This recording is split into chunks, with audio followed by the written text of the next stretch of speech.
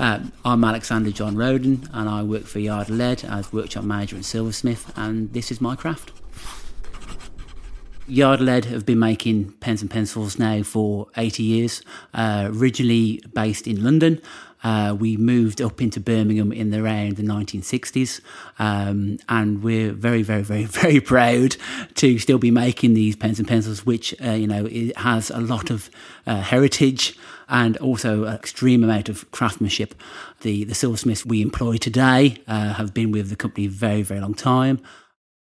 People like to get in their own headspace to make sure that whatever they are writing is important to them, and it's making sure that our pens allow that, and we give them the most possible of the best writing implement we can that allows them to work quietly and silently and to get their thoughts and ideas out. I'm a graduate of the University of Birmingham. I worked in the jewellery school, which is just around the corner from here. So I've been a silversmith and a jeweller for coming up to 20 years now. So I've made all kinds of products from picture frames to pens. And I just love working with my hands. I just love the techniques. And I just, I have a real belief that these kind of skills shouldn't die. We now buy our silver in that's already pre-made in tube. We buy them from UK-based companies, and it's always sterling silver, always. And then what we do then, as the tube come in, we cut it into lengths. The lengths are cut to a certain amount of size, to whether they are pens or pencils, and then we use a swaging machine, which is a very it's a loud machine which basically shapes the nose of whatever pen or pencil we require.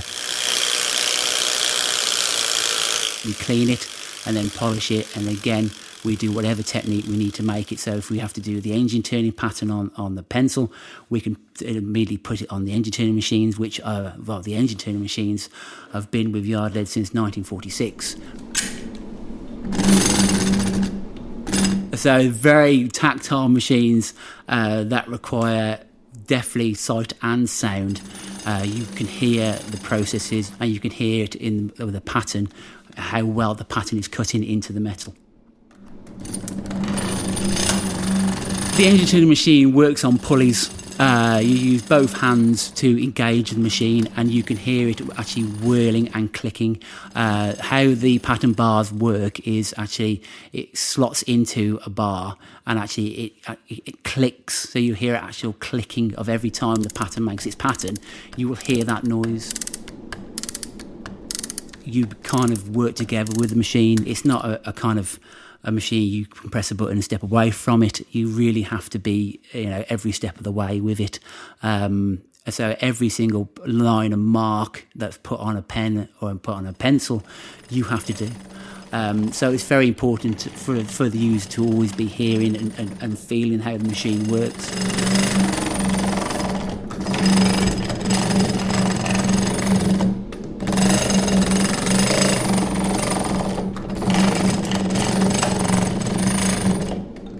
The whole nature of a pen or a pencil is you're using your hands to touch and use it.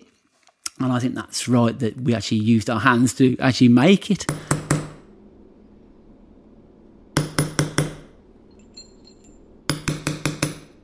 It's very important with making pencils that they work correctly. And again, with the fountain pens, we test the nib and make sure the ink is flowing correctly.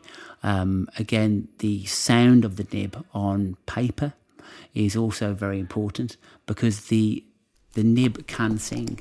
Our pens should be smooth, and we make sure that everyone is tested to make sure that the ink is flowing correctly and that it's not making a noise. We try to make sure that when we do test the nib, so it's in a quiet place, but I always like to hear that noise of the nib against paper. Our customers are people that want something special, that writing still means a great deal to them.